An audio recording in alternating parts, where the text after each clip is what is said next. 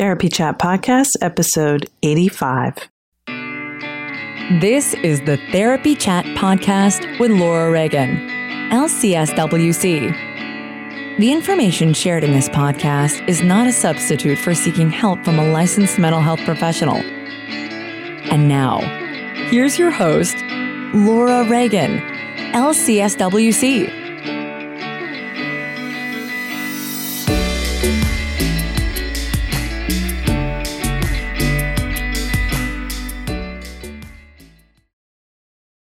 Try Therapy Notes, the #1 rated electronic health record system available today. With live telephone support 7 days a week, it's clear why Therapy Notes is rated 4.9 out of 5 stars on Trustpilot and has a 5-star rating on Google. Therapy Notes makes billing, scheduling, note-taking, and telehealth incredibly easy. And now, for all you prescribers out there, Therapy Notes is proudly introducing ePrescribe.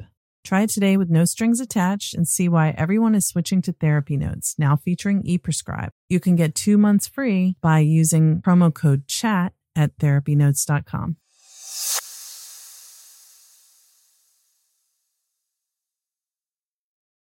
Trauma Therapist Network is a website to learn about trauma and how it shows up in our lives and to find a trauma therapist. Go to traumatherapistnetwork.com to find a trauma therapist near you today.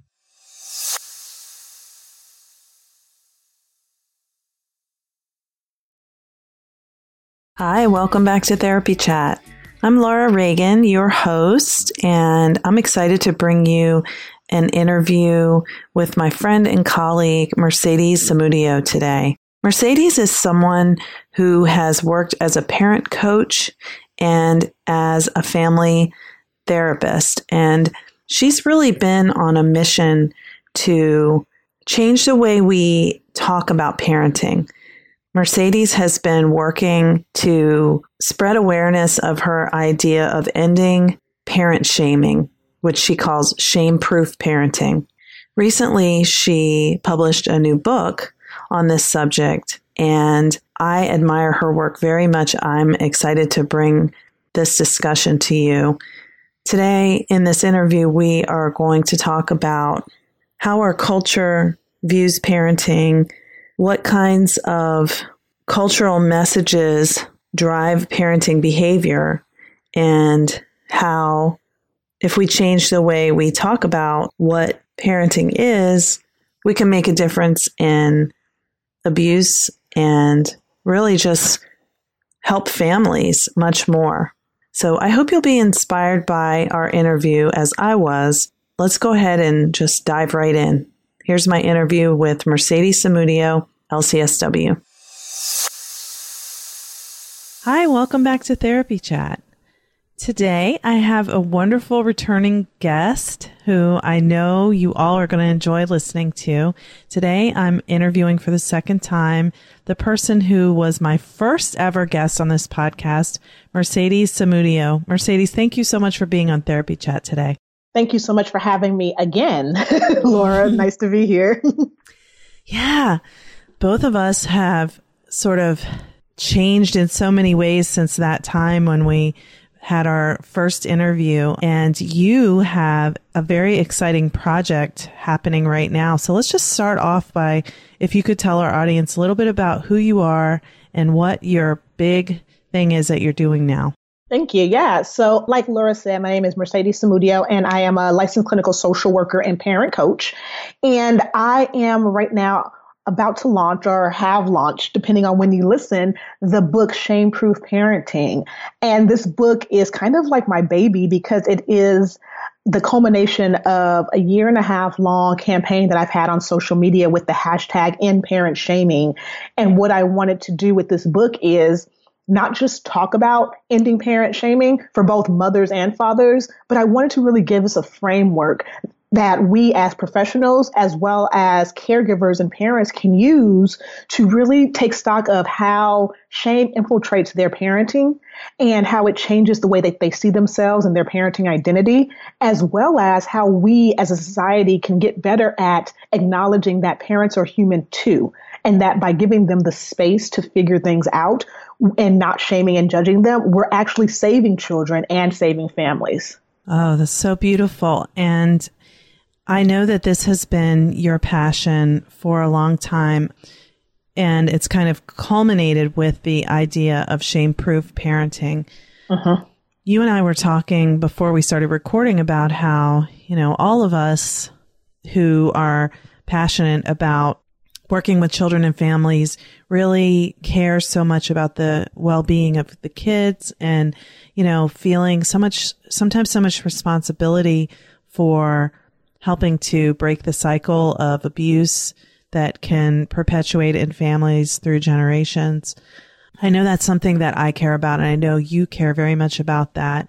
But shaming parents and labeling can really get in the way.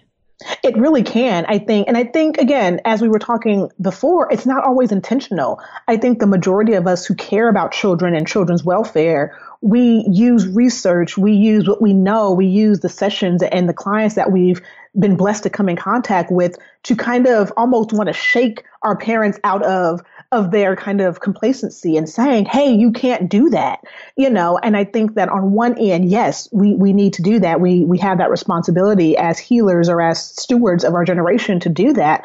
But what I propose is that we don't do it in a way that's shaming. We do it in a way that allows that parent to at least begin to reflect on why they made that decision in their parenting. Where does that come from? Does it come from their expectations of themselves, which sometimes I think it does? Our society says, parents, you got to do X, Y, and Z to make sure your kids don't turn out to be, horrible. And so parents have so much pressure. But I also think it comes from their own ideologies and their own expectations of what it means to raise a child. And if we take the time to listen to that and try to figure out the bigger picture of how did that person form their own parenting identity? How did they come to understand that this is the way to discipline their child? If we can figure that out and sit with our own discomfort long enough to figure that out, I think that we can begin to change the cycle of abuse. Yeah, absolutely. And, I think in our culture, there are these implicit messages that if your kid quote unquote misbehaves, and that could be anything from speaking back to you, not behaving disrespectfully, or basically anything besides just like quietly standing there. Yes. Then, our culture says, oh, you're doing something wrong. Like, what's wrong with you that your kid is acting like that? Correct. And I think that's a pressure that a lot of parents have. I think on one end, yes, it's society saying, hey, your kid has to always be on their P's and Q's at all times, which I think you and I both know that is a very impossible standard for any human, whether you be a child or an adult. It's hard just to stand by idly and not have ideas and not have reactions and emotions to what you're experiencing. But I think we ask our parents to do that with their children. So that's one half of it. I think the other half of it then also is, what does this parent know about their kid? What does this parent know about themselves? And can this parent handle the discomfort of their child having so many emotions and so many behaviors in their child's attempt to get their needs met? And I think when we shame parents, we really decrease the level of tolerance and discomfort that a parent can tolerate when they're managing their kid. I think when we stop judging parents, parents began to really fill up their own bucket of patience and tolerance and being able to sit in that discomfort long enough to be present with their child. This is reminding me of something that happened last year. And well, it's you said a year and a half ago is when you came up with the end parent shaming. And I think it's about coming up on 2 years ago when the unrest in Baltimore after Freddie Gray's death happened. Yes. And are we thinking about the same story where the woman in the yellow dress, I'll never forget, So is that where this started for you, kind of the public discussion of that? And you can tell the story about what it was if you want. Yeah, sure. Now that you say that, I feel like maybe I've been doing this longer. Yeah, because that was summer almost 2 years ago. Yeah. Yeah. And, I remember seeing that. And it's so interesting because I was doing family therapy then. I hadn't been doing coaching at all yet. And I remember having parents come in and say, Mercedes, I feel like even though that mom did something I wanted to do, it's so upsetting to see that mom get revered and praised, because I think even one of the police captains came out and praised her for doing that, right? You still have parents who are being reported to DCFS. And I think eventually, unfortunately, she did get a Child Protective Services report on her. But the idea here is that cultural idea where this mother, as a Black woman, was seeing her only son out there who could possibly get hurt either by the mob or by the riots that were out there or by the police. And she had a reaction, right? She did what I think almost any mother would do, whether you're Black, white, Latino or whatever. If you see your kid out there on the news, you're scared for your child. And she went out there and reacted to what she was feeling, to that anxiety. But I think for me, what the message came out is that society can tell a parent when it's okay to do that and when it's not. And when you have that kind of flip-flop in ideology, it's hard to know, am I supposed to hit my kid to make sure they're not a menace to society? Or if I hit my kid, is that abuse? Like, where's the line? And I think with that mom being kind of, put on in the media so much, I think it made things really confusing for parents who are like, well, I hit, but everybody tells me that's wrong. And this mom who did hit her child very aggressively, and it was a video of it, she was kind of praised and told, yeah, that's what you do if you want to make sure your kids don't turn out wrong. I feel like that. People said she was Mother of the Year. Right. So she was both being put on a pedestal by some groups and vilified by others. Yes. And I think that flip-flop is why we still have such a hard time with corporal punishment in our culture of parenting, because you have parents that say, you know what, if I don't pop my kid, then someone else is going to have to deal with them later on. They're going to be in jail. They're going to be delinquents. Other people are going to be making fun of me. Schools are going to be telling you that we're going to kick your kid out. So I've got to pop them. But then on the other hand, you've got research that says hitting a child or being abusive to a child in that way, doesn't also equally can bring them into delinquency and trauma and those type of reactive behaviors. So you sit at home as a parent trying to think, what am I supposed to do? Do I hit them? No. Do I, do what I think might be quote unquote permissive parenting? No. What do I do? And I think that's why shaming and judging parents is so detrimental to that whole process, that a parent is sitting at home daily trying to make sure that the person they are tasked with and responsible for does not go out into the world and is not able to be an active citizen. They want their child to be an active citizen. And they struggle, I think, every day. Most parents, I'm sure the ones you've seen and the ones that I've worked with, most parents struggle with, how do I do that? Yeah, this is such a rich point that we're both making here, because one, you talked about people sitting at home and thinking, so I'm not supposed to hit. In some instances, it's okay to hit. I don't know what to believe. I don't know what to do. And I think for us to it's important for us to recognize that when someone begins to think about that, it can be so emotionally flooding that they can just shut down right there, because there's, in their mind, in their body, they're also recalling whatever they went through. And, if they've ever been hit and their own prior trauma. Yes. And it's just, it's too overwhelming. And so they can't decide what to do, and they just kind of get stuck, and then they continue to be reactive to the emotional response, that comes up. Like for that mom, I wouldn't trade places with her for anything. Yes. She was watching TV, saw her son on there, saw those police in riot gear. Yes. Oh my gosh, I would have wanted to go and yank my son out of there too, however I could. Yes. And I don't know what I would have done. And she didn't go on there planning to become a reality TV star. She just was trying to get her kid out of that situation. She did, I guess, what she knew to do. She just did what seemed right in the moment. Yes. And I think you hit on something that's really integral to the practice that I do in my coaching, which is I want to hear your story as a parent. I don't want to just say you're abusive and you're not doing it right and you need to understand that research says and this is the right parenting. I want to hear your story. Tell me what happened, whether it was with that mom, let's just say, I was able to be her parent coach or any other parent. I want to know what leads you to make the decisions you do in your parenting? And I mean that both positive and negative. So the decisions where you're like, oh, I feel like I've really got it. Tell me about those decisions. If you're really good at helping your kids with homework, tell me how you got there. How did you understand to be that, patient with your child doing homework? And if you feel like you're not really good when they backtalk, well, talk me through when your kid backtalks, what goes on for you. Mm-hmm. And the more I hear those stories, the more I get to understand this parent's understanding of themselves and their own parenting identity and how they formulated it. And that is where I give them some of the collaborative skills to figure out how to kind of get through those parts of your parenting that's going to trigger you. Because not every parent is triggered the same. Some parents don't care if their kids talk back, but they cannot handle a kid who, won't listen to them when they're trying to talk to them. Mm-hmm. Or some parents I remember I had one foster mom who says, I don't care what's going on with the kids. They just have to go to school every day. Like literally, she would take any foster kid, no matter what their history, no matter what, but they had to go to school. She was not going to take a foster kid who had a history of not going to school. And I remember thinking that mother was so aware of herself. I remember fighting with my supervisor saying, no, we cannot put this child in this woman's home because she said if this kid doesn't go to school, that's the only thing that she has an issue with. And I remember my supervisor thinking, well, she needs to learn how to take any parent, any kid we give her. And I'm like, no, we can't do that. We cannot tell a parent that is trying to let us know what her limit is, mm-hmm. that she has to take it. We have to listen.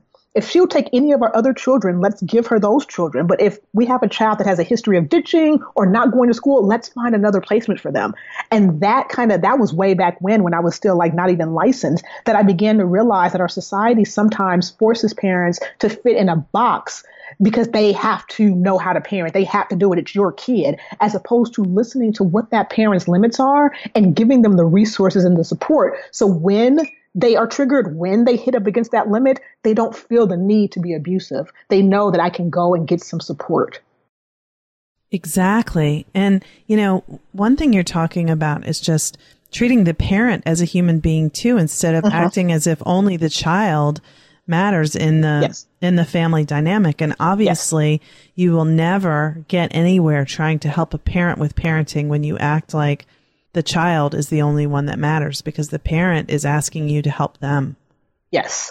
And I think we have to really understand how family systems work, or how systems work, where everybody has an important role in the family, the child, the parents, and whoever else you call your family, whether it's, grandparents or aunts and uncles, everybody has a role. And I think when we sit and listen to how these roles either help or hinder, we can really figure out, okay, how can I provide support to this family system? So for me, it's not just about the parent and it's not just about the child, but it's about, okay, how does this whole family system work? Who has the control in this family system? Who is kind of the person who has the most symptoms in this family system? And where can we provide support in those parts of the system where nobody is fitting that role? Nobody has enough space in their identity to fill that role. I think it's really important for us to understand that too.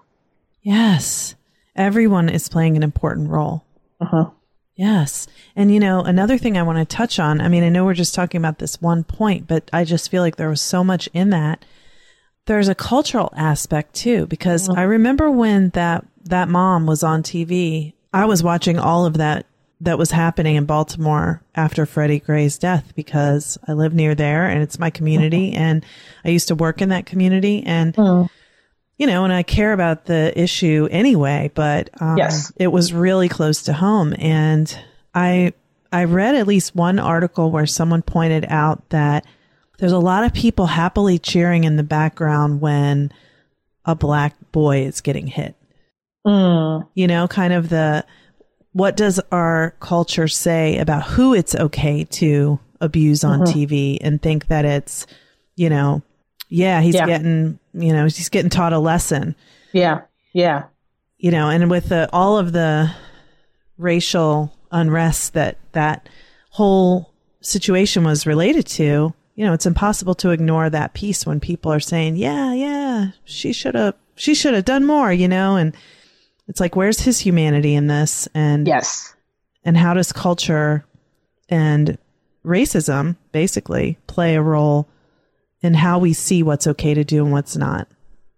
Yeah, I completely agree with that. And I think I'll name drop two people who I admire who are talking about the culture of African Americans and spanking their children. So Dr. Stacey Patton and Azada Kirkland, they both have books, and I'm not going to butcher the book names, but like I said, Dr. Stacey Patton and Azada Kirkland, they both have books that really explore what it looks like in the African American culture and how we came to understand spanking and child raising, and why it's so important for us to really begin to shift this myth that all Black parents spank their kids and that all Black kids should be spanked.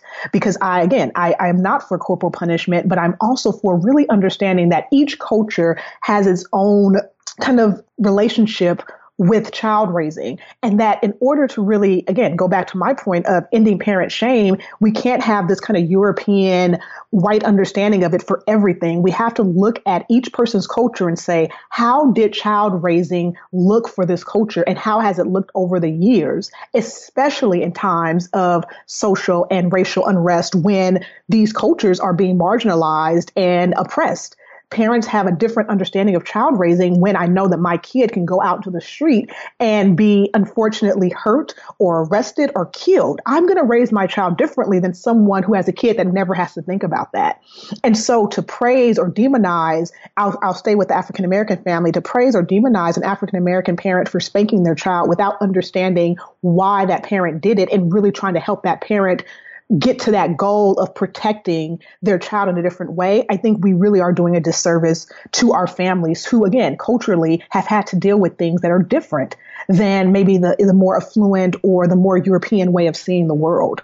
Right. And I don't want to misspeak. So is Dr. Patton the one who you and I were talking about before, who talks about the role of colonialism in? Yes. Yeah. Yes.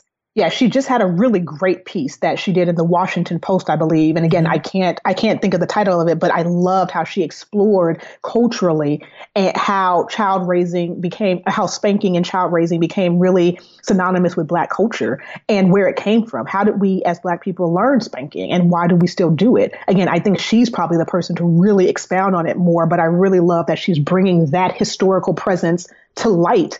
So that way we're not just demonizing Black women or praising Black women or Black fathers too for raising their children this way, but we're trying to really understand, okay, if this is the way that they do child raise, or if this is the way that Black people are raising their children because they're trying to make sure that their children are not harmed and that their children are not being oppressed even more, what can we do to kind of help them meet that same need, but at the same time begin to wean Black families off of spanking? What can we do? It's not just simply stop it, right? But I think, and again, I totally agree with Dr. Patton in saying spare the kids, stop spanking. But for me, I think it's deeper. It's not just stop it, but it's let's look at why would a Black parent spank their child? Why would they do that? And let's figure out how to help them meet that need in a way that does not involve spanking.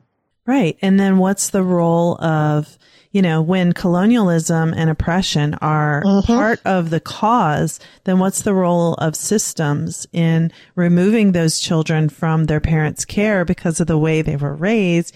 You're feeling me, aren't you? Yes.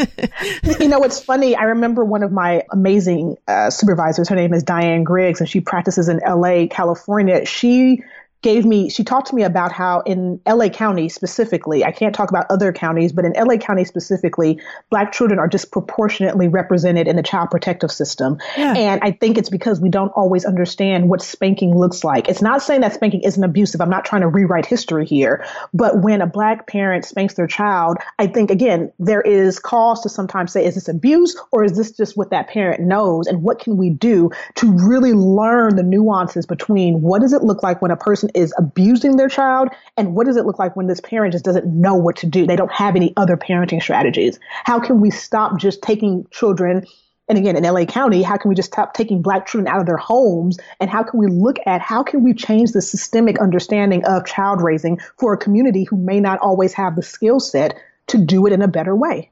Yeah. And how can the child welfare programs actually promote child welfare instead of just simply removing kids and not helping the families to address the underlying cause of the abusive behavior, which, you and I also were talking about this offline, that, I think we both agree that most verbal, emotional, and physical abuse is actually not intentional. Right. Of course, there are people who literally deliberately torture their children, and that is deliberate. Yes. But there are so many parents who that is not their intention at all. It's just the only way they know to raise their children. And I was going to say, and one thing that I really caution too in our world is not to allow those extremes to also be your justification for judging a parent that you don't really know. I agree with you. I think there's always news about how this parent, hurt their child in a way that the social worker wasn't there on time, or somebody, really that child fell through the cracks. And those are really heartbreaking to me for two reasons. Number one, because I'm pretty sure that, these social workers who are doing this work are doing the best that they can. So it sucks that our profession continuously gets demonized because those are the only stories that kind of get put in the media. Mm-hmm. But it also hurts me because every time we see those stories, I also see an outcry for parents to be judged more and shamed more because we're taking those stories, those extreme, atrocious, horrible stories, and we're saying, well, you know what, Laura, you did pop your kid yesterday, so, you're abusive, and not really being able to delineate this idea of when a parent is spanking, what is it? To really ask yourself, what is this? When a parent is being verbally abusive, emotionally abusive, what is it? Is it this parent who is totally saying, I don't care about my kids, I do want to hurt them? Or is it a parent who's saying, I don't know what else to do, I've tried everything else, and this is the only thing that seems to work? When I hear a parent tell me that, I immediately have empathy for them because I'm like, okay, if you think this is it and this is the only way you can do it, we really need to work with what's going on in this family system, what's going on for you and your pressures, and then what's going on for this kid and how does he know how to get his needs met as well. It's really important for me to look at it that way as opposed to just thinking that every parent who hits or is emotionally abusive to their kid is just doing it intentionally. Exactly. And so that's where, your end parent shaming concept is when we label parents as bad people. Yes. Because they do something in a way that is even harmful. Yes. We lose any opportunity to reach the person and help them change the behavior.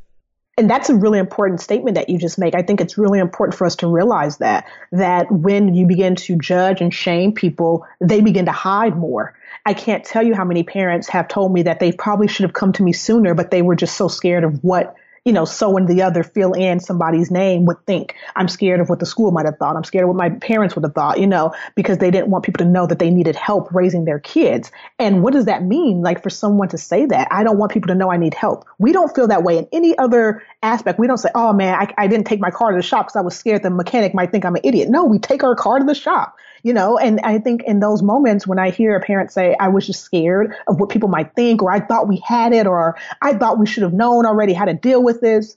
Those are those statements where I'm like, it's really important for us to really look at how we shame parents, because there are so many parents who every day are fighting this battle of, am I doing it right? And to be told that they're not constantly, or to be shamed constantly, they don't reach out for help. And those are probably the families that really do need the most support. Absolutely. And it escalates more and more and more because the person is just so overwhelmed and so with such a lack of resources to address what's happening. And of course, it's like an exponential effect.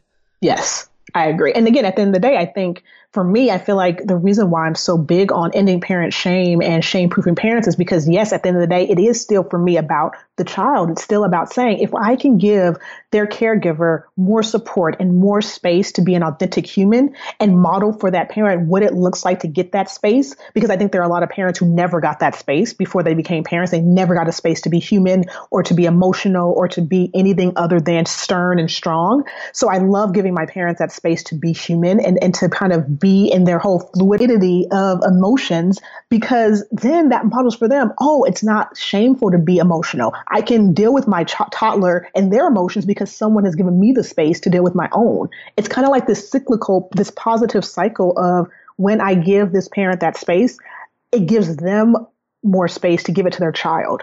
Exactly. It's like when you help that parent have maybe an experience that is new for them, where they're seen and heard and understood and nurtured. Yes. And they're able to do the same for their children. Yes.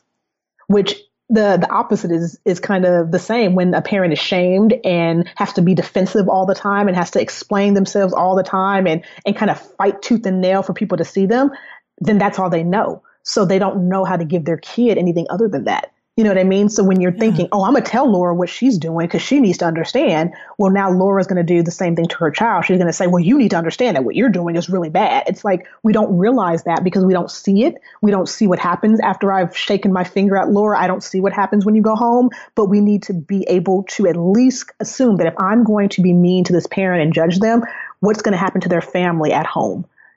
Like to actually take some time to think about that before you begin to share your advice with a parent. Oh gosh, it's such a good example because it just reminds me of two things. Like if you were in the grocery store and you saw, let's say a man being abusive to his partner and you try to shame him and say, you can't do that to her.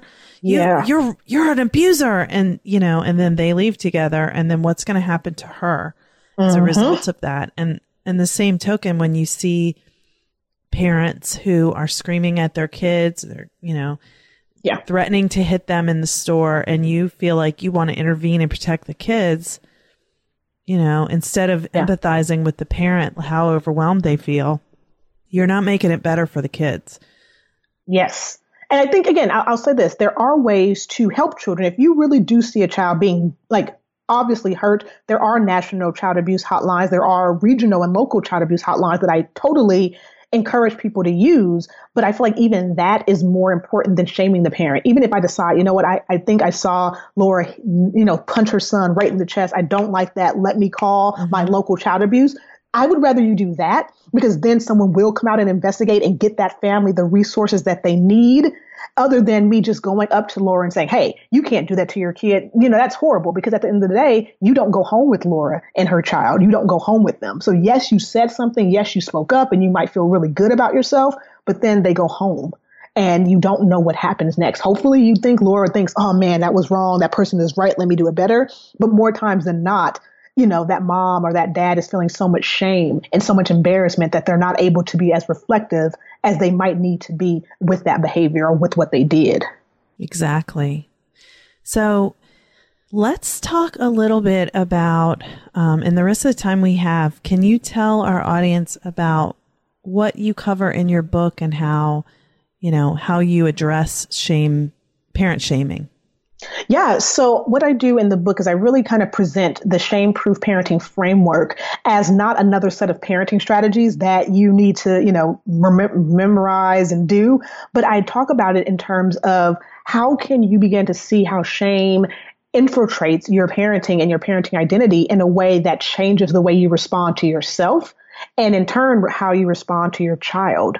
One of the things that I'm really a huge proponent of is not teaching families how there's no conflict, but teaching parents that even in conflict, when things are really difficult and behaviors are really hard, how to really connect to your family and connect to your parenting identity so that way you guys can grow together, as opposed to allowing those instances to disconnect you and take you away from your family, your child, and your parenting identity. And so I talk a lot about that. In the book, I also talk about the gender divide in parenting and how it's always about ending mom shame, because I think moms have so much more pressure on themselves to be the right parent and the good parent. But I also bring in this idea that dads are also a really important, integral piece of the family. And how can we minimize shame for them? How can we help them to recognize how the shame of being, the babysitter, so to speak, infiltrates how they respond to their child and how they respond to the different pressures and barriers that come with being a parent. And then lastly, I talk a lot about how important it is to find your own shame-proof parenting village. And that is not just a village full of other parents, but it's also a village full of people who can support every instance of your identity, whether it be as a mother, as a father, as an entrepreneur, as a yoga instructor, whoever you are, you need that support village to be able to support you. So that way you're not just solely resting on how horrible or great of a parent you are. You're resting on the fact that you are a full, authentic human. And in my summation, in my idea, if I can teach parents how to be a full human, not just in their parenting identity, but every aspect of their identity, they'll have more space, like I said earlier, to do that for their child. They'll allow their child to be a full human. Yes, with all of the strengths and weaknesses that we all bring to all of our relationships and interactions throughout life. Yes. Yes. It's a good model. Like I always say that, like when parents can do that, then it models for children what it looks like to be an authentic human in every aspect of their lives, whether it be as a child, as an adult, as an employee, wherever they go. If they've seen a parent who is fully integrated as a human, not just as mom or dad, but as a full human, they're able to say, I have a model for what it looks like to be an authentic human, imperfections and all, messiness and all. Yeah. So they know they don't have to be perfect. And the parent can admit that they can't be perfect either. We're all just doing the best we can. Yes, agreed. Well, I think your book sounds so wonderful. In fact, I've read some of it and I know that it is wonderful. Thank you. So where can people find your book and your work and connect with you? So everywhere, I'm pretty much, you can start at shameproofparenting.com. And that is pretty much my hub for all of the things. So you can definitely find my book there. You can see my blogs. I also have a YouTube show called The Family Couch. You can get the link there. And then all of my social media links are also on the homepage. So if you want to connect with me via social media, you can do that from just starting at shameproofparenting.com. Beautiful. And I'll put the link to that in the show notes. And full disclosure, I've been on The Family Couch. I don't think it hasn't come out yet, but maybe by the time this airs, people will have heard it. We'll see. Awesome. Mercedes, thank you so much for coming back to Therapy Chat today. I love the work you're doing. You're making such a big difference in the world, and I'm so grateful that you came and talked to us about it today. Thank you so much for having me.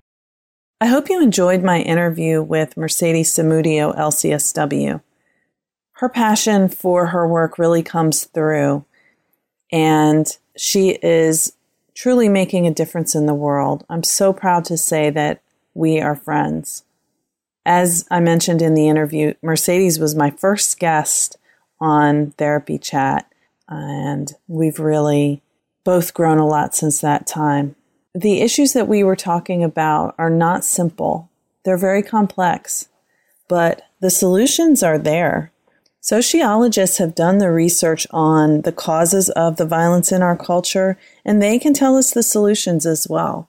So when these problems seem so impossible, they're not. It's just a matter of us having the will to make the changes that we need to make so that we can have a culture that's more harmonious, more loving, with more compassion, and less shaming. Check out Mercedes' book, Shame-Proof Parenting. Find your unique parenting voice, feel empowered, and raise whole, healthy children. You can make a difference, and the change you make in yourself will have a ripple effect through your children, your community, and our society as a whole. You can find her book on Amazon.com, and it's doing very well on the Amazon bestsellers list. So thanks again for listening. Look in the show notes for links to everything we talked about in this interview. And don't forget to download the Therapy Chat app from the iTunes store. If you have an iPhone or iPad, you can have the app on your phone so that you can get every episode. They're all together in one place. You can go back and find them easily. Of course, you can also find them on my website, therapychatpodcast.com. Try Therapy Notes, the #1 rated electronic health record system, available today. With live telephone support 7 days a week, it's clear why Therapy Notes is rated 4.9 out of 5 stars on Trustpilot and has a 5-star rating on Google. Therapy Notes makes billing, scheduling, note-taking, and telehealth incredibly easy.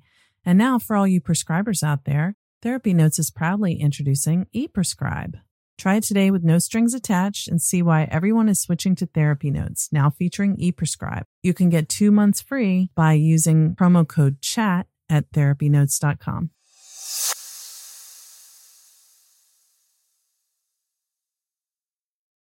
Trauma Therapist Network is a website to learn about trauma and how it shows up in our lives and to find a trauma therapist. Go to traumatherapistnetwork.com to find a trauma therapist near you today.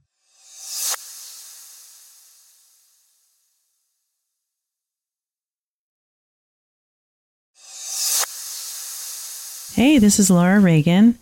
You may have heard my Therapy Chat interview with Charlotte Heiler Easley, LCSW, who's an EGALA and PATH certified psychotherapist offering Equine Assisted Psychotherapy in Lexington, Kentucky, which aired last fall. Charlotte is doing beautiful work, and I loved our conversation. In fact, it motivated me to begin spending time, mounted and unmounted, with horses, and I've been in love from the first moment. If you've been following Therapy Chat, you've probably heard some of my discussions about this in November and December of 2016. And if you missed our interview, you can listen by going to my website, therapychatpodcast.com, and look for episode 56. That interview was very powerful for many people. And based on that, Charlotte and I have decided we want to offer 2 day-long retreats here in Maryland, combining my work with hers.